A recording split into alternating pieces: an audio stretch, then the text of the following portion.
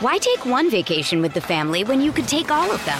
With Royal Caribbean, you don't just go to the beach. You visit a private island and race down the tallest water slide in North America. You don't just go for a road trip. You ATV and zip line through the jungle. You don't just go somewhere new. You rappel down waterfalls and discover ancient temples. Because this isn't just any vacation. This is all the vacations. Come seek the Royal Caribbean. Ships Registry, Bahamas. Another day is here, and you're ready for it. What to wear? Check. Breakfast, lunch, and dinner? Check. Planning for what's next and how to save for it? That's where Bank of America can help. For your financial to-dos, Bank of America has experts ready to help get you closer to your goals. Get started at one of our local financial centers or 24/7 in our mobile banking app.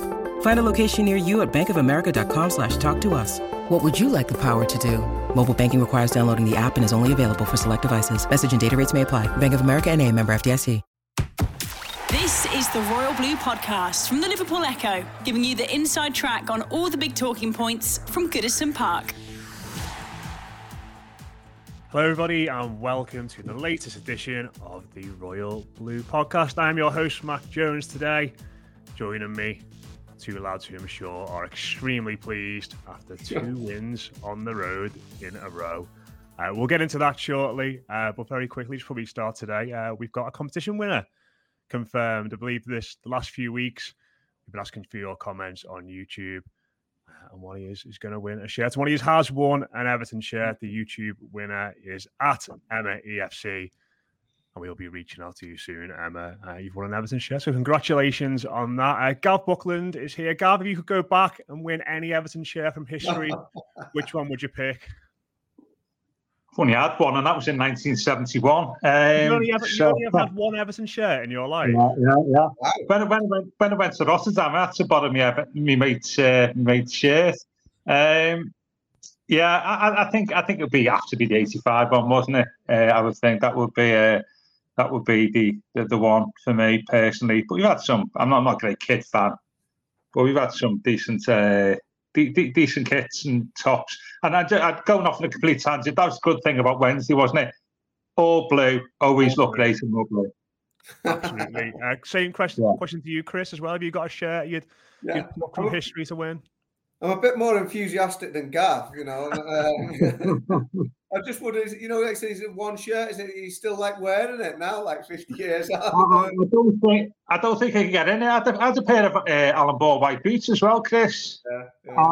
No, sadly, bit the dust sometime in 1972, I believe. Well, there you go. Yeah, so in answer to your question, Matt, when you get to a certain vintage, not quite there with Gav yet, but tend to go and get the retro ones, the ones that I've had, you know, that are too small for me to fit into these days. Although those 90s baggy fashions mean that one from when I was a teenager is probably still okay on me. But you can't really go wrong, can you, with obviously the 85 one? Although the one that came after that, the old Lineker bib's pretty controversial, so maybe not that one. There we go. Well, at least if many of Gav's family are listening, you know, it's for Christmas or his birthday coming up anyway. One Everton shirt in your whole life. Can't believe it. What about yourself, Matt? Is any particular one for you? Do you know which one I like? I think it was the 2009-10, and it was just all blue. It was just all block blue, and it had like I think the season Jermaine Beckford was here. I remember him playing. I agree. That's probably my favourite of modern times. Just simplicity, wasn't it? And in terms of away ones, I like which is probably quite fitting, actually. It's one of the most recent times we won at Villa, the yellow one where Lukaku scored. Yeah, at Villa. That was a bit different as well. But listen, lads, we've won 2 games. I'm sat here talking about going down memory lane. We wait all season for this, and we don't even talk about it. But Chris, I will come to you first, mate, because you were there in midweek. I had the privilege, yes. And it's interesting one, really, because I think a lot of people sort of had forgotten about this game, because I think when the draw was made, it was a roll your eyes. We'd just been beaten 4-0 by them, that the team wasn't in good shape. And even James Tarkowski was asked after Brentford, wasn't he? You know, you've got Luton coming up next, and he was very much like, well, no, we've got Villa in the cup. And I mean, the players certainly didn't look like they were taking it as an afterthought, because for the second away game in a row, they put in a really accomplished performance and came away fully deserved winners. And I think similar to the Brentford game, for me, it's a case where probably aside from a 10, 15, 20-minute spell in the match, Everton were very much the dominant force. Yeah, you're right there, Master. I remember on the last round, it was my birthday actually. Everton nearly spoilt my birthday at Doncaster, but obviously after they turned that round, so they just squeezed through to the third round, and then any sort of good feeling or relief from that was quickly tempered by an away draw at Villa, as like you said, who just days earlier, I think about 10 days earlier, had battered Everton 4-0 at Villa Park. But the simple thing was on Wednesday, from before kickoff, Everton wanted this more than Villa, both on and off the pitch. Great travelling support from the Evertonians, both ends, both tiers, behind the goal. And the players were on it from the start. Villa got booed off at half time, but that's not because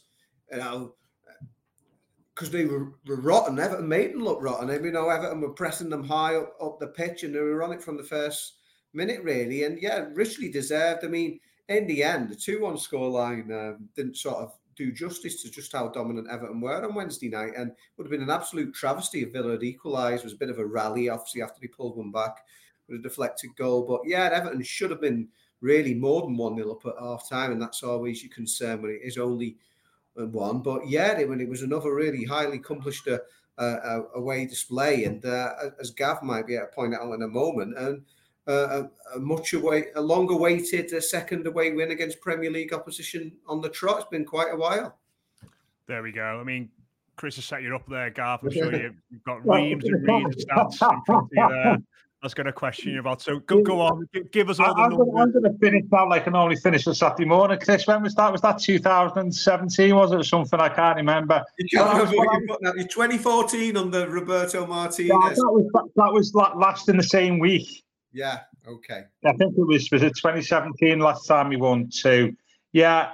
It was. I think you've got to look at both games in together, haven't you? Really, because I know people were saying, "Oh, Villa had a weakened team out." We had a couple of players who were benched, and that argument would only hold true if, say, we got beat 3-0 at Brentford. But the fact that we performed well at Brentford as well shows you that it wasn't necessarily down to Villa, fielding a slightly weakened team. It's down to the fact that we took the good principles from Brentford and took them into to Wednesday. But as you say, the overall like sort of theory is true. Is we've really in the last 5 or 6 years put together 2 good away performances on the spin. They tended to be pretty sporadic, and I was really pleased with both performances really. And I mean, particularly Brentford, where we hardly give them a sniff until apart from the 15 minutes before half time and the first half on Wednesday, particularly. It was always going to change, wasn't it? Once you went 2-0 up after the break, the game was always going to change, wasn't it? We were always going to change a little bit, and I think we sat back a little bit more. But yeah, I was really made up in both performances, really, and it gives us something to take into tomorrow, doesn't it? Yeah, and we'll come on to talk about that because suddenly there are some good headaches, aren't there, for the manager, which I think are going to be really interesting. But sort of zoning in on particular areas of the pitch, Chris, that I think worked excellently on Wednesday, and I think it's hard not to start with the midfield duo. Obviously, James Garner and Amadou Onana were the midfield too, and I appreciate it was a different system that they started on Wednesday night. But when I saw that, I immediately thought back to the Doncaster game where they both played in the same positions, and they both looked a little lost without Idrissa Gueye in there next to them. But it couldn't have been any different, I think, on Wednesday. They were both combative, they were both assured. They combined really well for the opening goal as well. And I know particularly Onana has been the subject of some criticism at the start of the campaign. Some people questioning him. Garner's always been a good player who always feels like he can take that next step. But it was just lovely to see 2 young, talented players combining so well in that area of the pitch for Everton. And it does give you some hope for the future going forward that can be a real positive part of the team. Yeah, definitely. And I think young being the operative word there, Matt, because like you said, we've been concerned for a long time. It's bine a question put to Dyche. I mean, when we're talking about the potential of playing 2 up front, I mean, the flip side is that is if you've only got 2 in central midfield, and that's been the concern, isn't it? If we get overrun in the centre of the park there. There's only 2 bodies in there. But I guess if you are going to go with 2 in the middle, and despite, they said, those teething problems at Doncaster, it would be an Onana and Garner, because they're the 2 most youthful ones, most energetic, most in the tank there, getting up and down. And yeah, it was very interesting without Idrissa Gueye there. I thought Amadou Onana on this occasion showed a lot more maturity in his play, and obviously, like you say, he set up Garner for the opening goal, and got to credit Arnott Danjuma as well for his improvised header and all of that. I mean, that was an impressive little bit of play there. But yeah, the pair of them. I mean, Garner was almost playing like a central midfielder out wide, going back to Saturday at Brentford, and that was a huge call from Dyche. Could have backfired it. Initially it looked like it was quite a negative step to drop Danjuma and put him in, but it was vindicated with the role he played in the opening goal there, and then obviously using that central midfield tenacity to win it back and set Calvert-Lewin up for his goal there. So yeah, he sort of took on what he'd done at Brentford on Saturday, took that into Wednesday night's game, and he's already said to myself after the last trip to Villa Park, it was an opportunity there. I asked him what his favourite position was there, and because he'd been playing out wide, and it was the perfect opportunity for someone to go, I'll play wherever the gaffer wants me. But he said, I do prefer to play in the middle. So he'd be delighted to be in there and get his first goal for the club. And I mean, what a lovely 2-footed finish it was, controlling it on his right and then firing it in with his left. And yeah, he was picked up a booking actually later on, but he was tenacious all night. And yeah, it was very encouraging to see.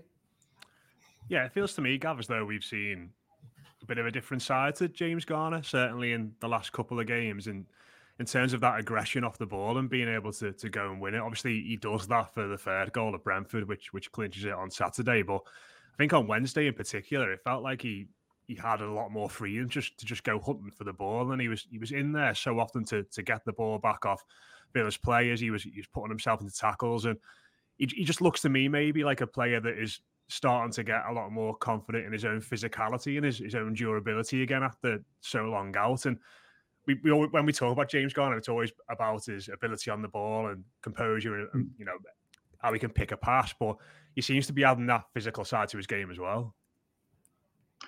Yeah, that's what happens when you play players in the right positions, though, doesn't it? Really, if you stuck out on the right ring, the right wing, if you stuck out on the right wing, you're not going to show the best of yourself, are you? Really, and playing with centre mid, it enables him to flourish. I think the difference with the Doncaster game was, I think at Doncaster we played like 4-4-2 or something like that. I don't think we played 3 at the back, did we? When you play 3 at the back, if you 2 central midfielders, the role's different than if you just play 2 central defenders. You can hunt the ball a little bit more because you've got security of an extra defender right behind you. And I think the secret of their performance on Wednesday was the fact that you had that extra security in the middle behind them, which meant you could push forward a little bit more than normal, and you could hunt for the ball a little bit more freely. And I think that was the difference of the Doncaster game. And for those 2 players with their strengths, is that's ideal because you don't have to play a number 6, which is what we're short of. And I think that the tactical setup helped, and I think just by playing him in the right position, I really like Garner. I said there's never a bad time to quote Arrigo Sacchi, and I was saying on Wednesday that the great man once said about the importance of players know how to play football, as he called it. And I think from what I saw on Wednesday, I think Garner knows how to play football in terms of his use of the ball, his positioning within the team, and giving himself to the team and stuff like that. I think he's got a great understanding of that, which is not many Everton players over the last 5 to 10 years have, to be honest with you. I count them on the fingers of one hand. I think Gareth Barry would be there for a start. And that's what I was really impressed in the first half by him, with that, about the way he used the ball, as I say, where he positioned himself on the pitch. And I think if for me, you can't drop him, can you? You've always got to play him in centre mid, because he offers you something that I don't think that neither Onana, Garner, Gueye or Decore offer yet. And and therefore he has to play for me. I've heard discussions this week about, well, drop him and do the 3 work and stuff. Now he's got to play because for me, he knows how to play football, and he scored goals. I mean, if you think set up me, how many times? I mean, we saw it on Wednesday. How many times have you seen a never midfielder put through a pass like he did for Calvert-Lewin on Saturday over the last couple of years? Not many. After having won the ball, and so that ability with the ball is vital for somebody in the midfield, because none of the other 3 have got it. So yeah, excellent top marks for him on Wednesday, and I think hopefully be a fixture for us for the long term. The Royal Blue Podcast from the Liverpool Echo. Why take one vacation with the family when you could take all of them? With Royal Caribbean, you don't just go to the beach. You visit a private island and race down the tallest water slide in North America. You don't just go for a road trip. You ATV and zip line through the jungle. You don't just go somewhere new. You rappel down waterfalls and discover ancient temples. Because this isn't just any vacation. This is all the vacations. Come seek the Royal Caribbean. Ships Registry, Bahamas. When you need mealtime inspiration, it's worth shopping Kroger, where you'll find over 30,000 mouth-watering choices that excite your inner foodie. And no matter what tasty choice you make, you'll enjoy our everyday low prices, plus extra ways to save, like digital coupons worth over $600 each week. You can also save up to $1 off per gallon at the pump with fuel points. More savings and more inspiring flavors make shopping Kroger worth it every time. Kroger, fresh for everyone. Fuel restrictions apply. Yeah, seems to have really stepped it up, certainly over the last few weeks. Another player stepping it up, Bees, is Dominic Calvert-Lewin, stepping it up in very much every sense, isn't he? His fitness, his output. And he was feeling the love again, wasn't he, from the fans on Wednesday night after some unsavoury scenes, obviously from the away end back at the start of the campaign when he went off with that cheek injury. But 2 goals in 2 games for him now. And listen, I'm touching every bit of wood I can see around me here. On that door behind you. yeah. But this feels like the most substantial comeback in inverted commas we've seen from Calvert-Lewin since these injury issues became a thing. Yeah, I mean, it was poetic, really, wasn't it? It was Villa Park for him to sort of get, his first start since that injury with Martinez. But that was the thing. That was the great frustration, wasn't it? It's not like, he pulled his hamstring or anything like that. I mean, we talked about it at the time, and I think you said, Gav, maybe it's all about your sort of decision-making when to go in for those challenges and stuff. Yeah. Desperately unfortunate, though, to get a facial injury, something like that, to keep you out. I said it's not like a broken leg or another tweaked hammy or anything like that, or the various other ailments he's had.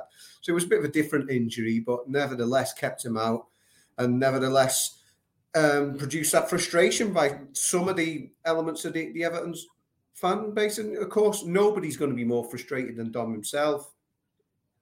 Possibly Dom's dad, who was obviously, he spoke about that afterwards, like, any proud father would do. But yeah, it was lovely to see then, Dominic Calvert-Lewin feeling the love of the Evertonians, like you say, after getting off the mark at Brentford at the weekend, and the lovely scenes there with the baby celebration, because obviously he's become a father himself since the last time he found the net, either in open play or any sort of way after scoring with a penalty at Leicester last season. But yeah, two in 2 games, and fit and firing again. I mean, to be fair, he probably should have scored before half time. They had that big double chance when he got put through. Was it Jack Harrison played him through, and then saved by Olsen, and it came to him quickly, and it was a tight angle. But maybe if he was a bit more sort of in the rhythm, he might have put that rebound in.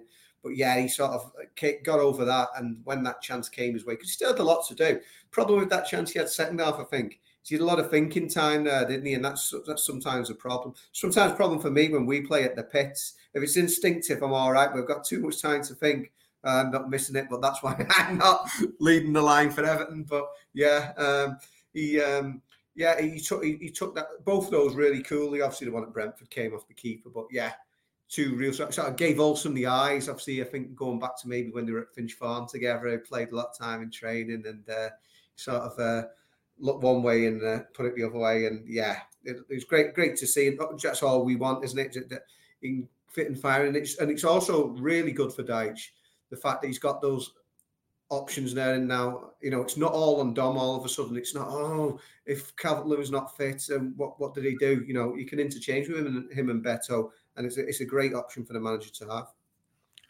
Yeah, is that one of the main encouraging things of his 2 goals, Gav? Because when you think of Calvert-Lewin's time at Everton, you think what a classic Calvert-Lewin goal is. It is that Chris Beasley instinctive, sliding it at the back post, isn't it, or getting up to win a header, and very much one touch. He seems like he scores a lot of his goals for Everton in a horizontal position, Calvert-Lewin, because he slides it in. And I think one of the reasons where when he goes through on goal like that, I think instinctively in your head you have this: he's going to score, he's going to miss. And with Dom, you're never quite convinced he's going to slot it, because he's always tended to be a little bit hit and miss with his one-on-ones. But the 2 of them at the weekend, like Chris says, I think obviously he tries to put it through the keeper's legs and it gets a little flick, but just so composed for that one on Wednesday, and it's not really something we've seen that much from in his Everton career. No, that's reflected in his goal record for us, isn't it? And the fact that he's had to rely on the hard work of others to have attempts on goal, and some of it's also the fact that he's not. I'm not sure about his own career path, but I don't think he was brought up as a striker, was he? No, he was playing further back when he was younger, I think. Yeah, so he's not. He hasn't got the natural instincts of somebody who's been a striker all their life, and that shows, doesn't it? It's one of the things we criticise them for, amongst other things. But I thought one of the things I have criticised them for, which was good to see on Wednesday, is what you're saying there, Matt, is the ability to create chances off your own bat, which is what he did on Wednesday. He got to the ball, he knocked it round, and then ran through on goal, and that is something that he needs to do more regularly for me to be. I see him described as a top striker. I don't think he's a top striker. Top strikers create chances on their own. They don't need the hard work of others all the time, which he's had to in the past. But that was really encouraging to see, and it was. I thought he's in the game and a half he's been on, whatever. I thought whatever. I don't know. He got substituted on Wednesday.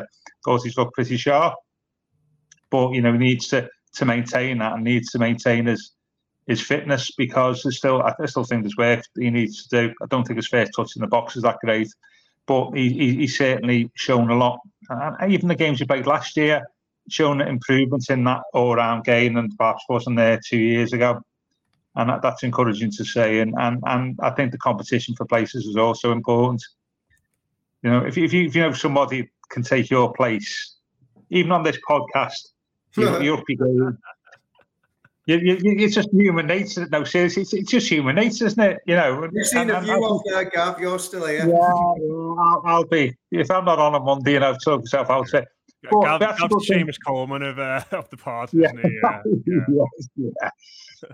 But you know what I'm saying? It is. I think that's a good thing within the team at the moment, isn't it? As you've seen by our substitutes on Wednesday night, is in 4 or 5 areas now, key areas. We've now got options, which we've not necessarily had. And that gives the manager more choices, but it also means that those players who are playing, who are in the starting 11, have to, maintain their form, don't they? Or they might be benched. And I think for the centre forward position, if you've only got one striker, it's important to have a backup striker, isn't it? Which has not necessarily been the case over the last couple of years. Yeah, I love that goal on Wednesday. It reminded me of one Richarlison scored against Brighton in his first season, where I think he just nipped in and took it past Shane Duffy. And in those situations, defenders always do this big reaction where they throw their head back and they fling their arms up in the air before they turn around and chase back in vain. It was a lovely moment. And just one other player I wanted to mention before we move on to preview Luton, Chris. It was Jack Harrison's first Everton appearance, and based on what he said afterwards, and based on what the manager said afterwards, it sounded very much like Jack Harrison convinced Sean Dyche to get him in the side on Wednesday, because he was very clear-minded, to quote the manager, about his fitness and being ready to play. And based on the way he played and how sharp he looked, you'd have to say Jack Harrison was probably right about that. Yeah, imagine that. Imagine going up to Sean Dyche and demanding to play. I mean, wasn't there something about a young Anthony Gordon knocking on Carlo Ancelotti's door once upon a time? But he wasn't seen for weeks then, was he, after that? But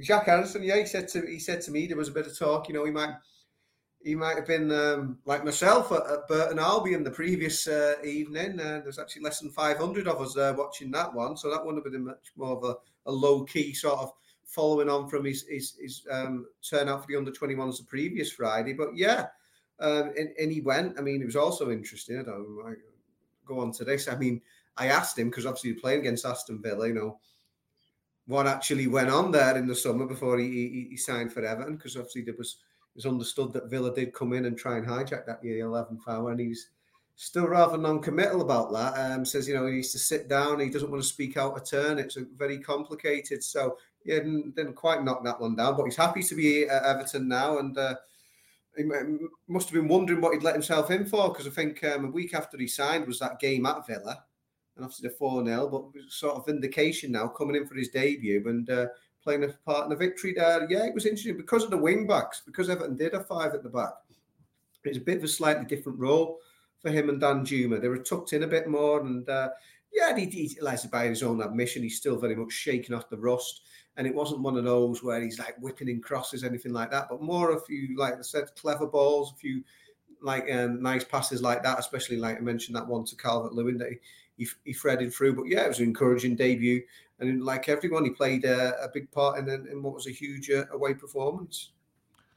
Yeah, it feels to me, Gav, as though he's going to be comfortably our best option on that right hand side, because we've tried James Garner there, who did okay at Brentford, but by and large hasn't looked natural fit for it. McNeil, I think he's much better on the left. Danjuma played there against Arsenal, didn't he? And while they're all, well, certainly while McNeil and Danjuma are very much wide players, they feel like a left midfielder and a left forward. Harrison feels a lot more natural being on that right-hand side, cutting in on his left foot. And you saw a few little moments, didn't you, on Wednesday night of how effective he can be in that situation.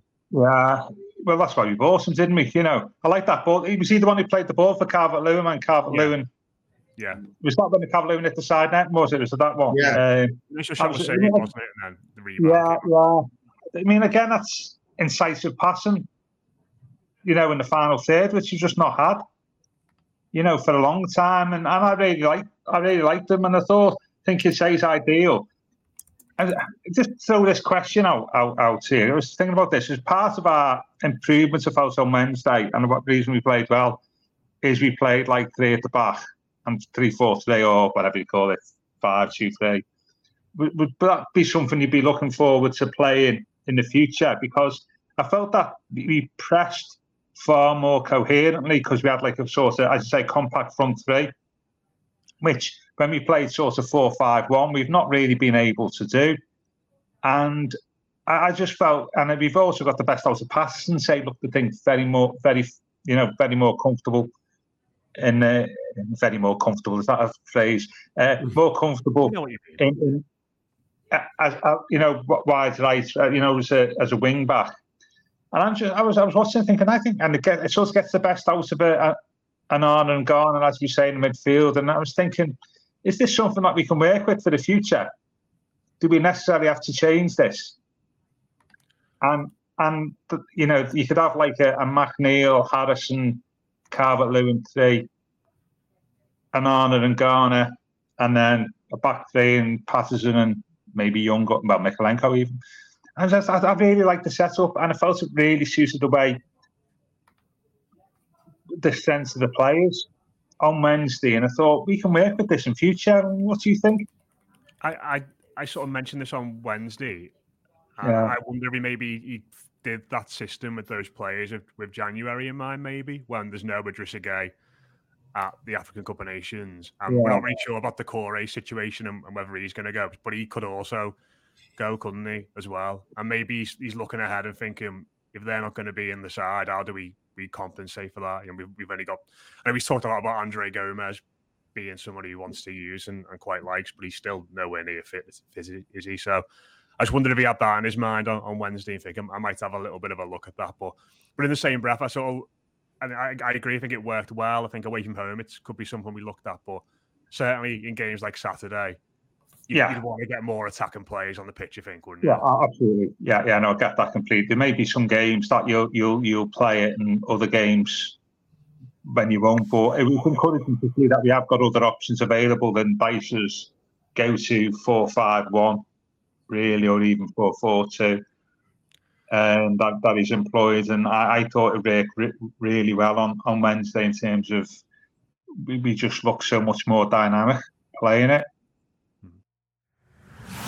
The Royal Blue Podcast from the Liverpool Echo.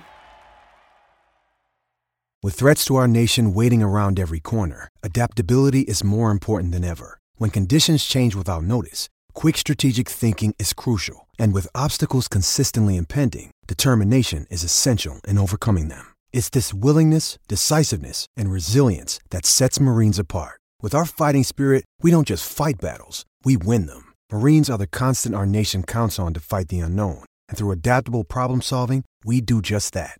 Learn more at marines.com. Mother's Day is around the corner. Find the perfect gift for the mom in your life with a stunning piece of jewelry from Blue Nile. From timeless pearls to dazzling gemstones, Blue Nile has something she'll adore. Need it fast? Most items can ship overnight. Plus, enjoy guaranteed free shipping and returns. Don't miss our special Mother's Day deals. Save big on the season's most beautiful trends. For a limited time, get up to 50% off by going to BlueNile.com. That's BlueNile.com. Yeah, and those dilemmas, I suppose, do bring us on a little bit to Saturday, where Luton Town are the visitors to Goodison Park, and Everton, of course, still awaiting the first win, first point, first goal at Goodison this season, which is it's obviously not ideal, but still takes us some confidence into the game as well. Chris, I'll come to you first, because there are some selection dilemmas there. Yeah. It looks like Mykolenko might not be available. We'll have to wait and see on that. So you'd say the back four largely picks itself. But certainly in midfield and at the top end of the pitch, the manager's going to have some big decisions to make. And let's start with the midfield then. Do you think Jack Harrison will play twice in a week and keep his place on that right-hand side? Or is it going to be another one like Brentford, you think, where James Garner might have to fill in and do a job out there? I think Jack might be the one who misses out. I was just thinking about this. I can't see them playing a back five at home to Luton Town as effective as it was at Villa. I'm not too sure how that one would go down, but you know, Dyche could be sticks to his guns on this one after a positive result. I'm just trying to think who will go where. I think I'd probably like to see Danjuma and McNeil as the two wide men, to be fair. I think that, go as attacking as possible. Obviously, McNeil, you're going to get a shift in from him as well, and he does track back a lot more, but obviously he's top scorer last season, and 7 goals, albeit a low total, but it was a very good return for him, and plenty of assists as well, and got the assist at Brentford on the weekend with the corner kick. So yeah, I think I'd try and have see those two on the wing. So does that mean that surely, like Gav said, James Garner's got to continue in the centre of midfield? So that's where the real issue is. I mean, I suppose it could be the Doucouré and Idrissa Gueye suddenly fighting for a shirt there, because he's not going to be able to fit everyone in that respect. And given that it is a sort of game where Everton expects us to be on the front foot, I wonder if it would be Doucouré maybe gets a nod, and Idrissa Gueye, who's sort of been a mainstay ever since he came back to the club, he might be the man who misses out. Yeah, Gav, same question to you. Really nodding along there. Would you go along with that? Because I think Garner is a funny one, isn't he? Because sometimes, even his performance last Saturday polarised opinion, because he gave the ball away in daft positions twice, but a couple of really good passes. And then if you look at his underlying numbers, he wins the ball back loads, his pass completion's good. So he's a divisive sort of player. But would you go along with that? What B said there for this game, where Everton should be on the front foot? I think you've got to pick Doucouré, hasn't he? He's got 7 goals in 16 Premier League games, hasn't he? I was having a look last night. His first 74 Premier League games for Everton, 4 goals. Last 16, 7. I know he's played a slightly different role, but he's a real threat, isn't he? And I think you'd have to play Doucouré, and I'd put Garner on the bench tomorrow for this game. Out wide, I think you've got to play McNeil, haven't you? He just looked, a bit like, I didn't do the Brentford podcast, but we look so much better balanced, don't we? When McNeil's on the pitch, he had so much more balance to the team. You look, and the encouraging, he looked far fitter against Brentford than what he did against Arsenal, which, to be fair, wasn't hard. I think you'd have to get McNeil on the pitch as well, and then it's really Harrison or Danjuma. I suspect if Harrison had a game on Wednesday, he might play Danjuma, which twice in a week when he's just come back may not be the best. So yeah, I think Danjuma with McNeil and Calvert-Lewin, and then Decore behind, and then Garner and Onana, and then the back four with Young. I would imagine Young will play left back, would he then? You'd imagine so, yeah. So, can I just say something? He's played Pickford in both League Cup games, and normally in the past the reserve keeper has played. Does that show that Dyche is taking this competition enormously seriously, or does it show he doesn't trust his number two? Or both. Or both, yeah. It's a shame Joe Thomas isn't on, because we all know he's best mate with Virginia, isn't he? I'm sure he would have given. Yeah. That's why I asked the question. You see, I knew Joe wasn't on. You see, so I thought. I just think it was interesting, particularly at Doncaster. I think it probably says more about. Yeah, so I think at Doncaster in particular, that's one way you would play your backup keeper, isn't it? But yeah, maybe he's not too fond or too keen on João Virginia. But just something you said there, Gab, interestingly, I wanted to finish off on this, but Dominic Calvert-Lewin starts up front, you said, definitely for you. Two starts in 4 days, is that not potentially a bit much for him after much time out? Good point. But he's not played. Yeah, he played. What did he play on Wednesday? 70, was it Wednesday? Yeah. 70? Yeah.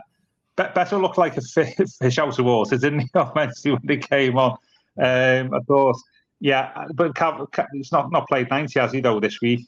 What's he played, 90 minutes across 2 games, has he, Calvert-Lewin? Yeah, probably something like that. Yeah. I think, you've got to test it sometimes. You can't, put it this way, I haven't scored twice in 90 minutes play. I'd want to be playing on Saturday. I'd be very disappointed if the manager dropped me. I'd be saying, listen, if you want to get me match fit, you've got to play me a bit more regularly then. And I'd play Calvert-Lewin with Beto coming off the bench at some point, possibly. When we're 3 or 4-0 ahead. Save your predictions for the end, Gav. Carried away. Chris, how about you? Would you go the same way with the striker situation? Yeah. Yeah, I think when Calvert-Lewin's got 2 and 2, I think he's got 2, hasn't he now? It's just, like I said, it's just great that he can interchange him. And the people have talked about, somebody asked me earlier, is this going to be the time when you play them both together? I don't think so just yet. I don't think that's a road he'll be going down. But it's great. And after having Mopé, who was like the least like-for-like replacement or alternative to Calvert-Lewin last season, so now having Beto there, the way that, you can interchange between the two. It's a great option or stroke dilemma for the manager to have. But I think after 2 and 2, it's got to be DCL. Right, let's do predictions then. Gav, even though Everton haven't scored more than 1 goal in any game under Sean Dyche, you said when we're 3 or 4-0 up. Yeah. Are you going to go for a 5 or a 6 then in that case? No. Merely tongue-in-cheek. There's that stat, isn't it? Was it only one of our last 18 goals have been scored at Goodison? Yeah, not great. That. And that was obviously the Decore one, obviously. The important one, yeah. I think, but, Gary, last season 5 at Brighton, 2 at Leicester, 2 at somewhere else, was it? 3 at the weekend, wasn't it? Yeah, 3 at the weekend. Had 2 at Doncaster, 2 at Sheffield United. 2 at Chelsea. Yeah. There's one in it. I think it's 1 in 18. Yeah. I'm going to go 3-11 tomorrow. Is Connor not on, by the way, because he's spending his millions of quid? He won on his 3-1 bet last week, by the way. You should have seen how. Yeah, I asked him what the lottery numbers were after that. Yeah. He was very smug in the office, I'll tell you. He was very smug about that. Yeah. I texted them while I was on holiday about the lottery numbers, you know. I think good game to keep the momentum. We know Luton have struggled, but we've got to, you know, carry on the good work and application that we've shown in the last couple of games. Also, it'll be a completely different atmosphere tomorrow than what has been previously at home for a long time. And I think that will also lift the players. You'll notice the game tomorrow straight away when you get to the ground tomorrow, I think. I think you'll notice a completely different atmosphere, and that's what I'm really looking forward to for the change. So 3-0 to Everton, no problem. Chris, how about you? No problem, says Gav. What a week it's been. As Gav said, we're fortunate now that we're not talking about this. If Everton was still having to go into this fixture looking for the first Premier League win of the season, it would have been awful, really, you know, to cut the tension with a knife. But thankfully, it's not. It's 2 morale-boosting victories, 2 really impressive displays on the road. Not quite as emphatic as Gav, but same sort of idea. I'm going to say 2-0 Everton. Okay. I think Luton will really fancy this, but I still think we'll win. But I don't think it's going to be a swashbuckling 6-0, like Gav said. I reckon. I think a 1-0. I think a scrappy 1-0, and I'll be made up with that. Yeah, I'll be out all night if we beat Luton 1-0. I'll tell you now. So there we go. Let us know your thoughts on what you think the game's going to go like at the weekend. Who plays right mid, who plays centre mid, who plays up front, all that kind of thing in the comments on YouTube. We'll be back on Monday to reflect on what will hopefully be 3 wins in a week. Wow, how things change, eh? That'll be absolutely magical. And do make sure you stick across the Echo website for all coverage during and after the game at the weekend. That has been your Royal Blue podcast. We'll catch you again very soon. You've been listening to the Royal Blue podcast from the Liverpool Echo.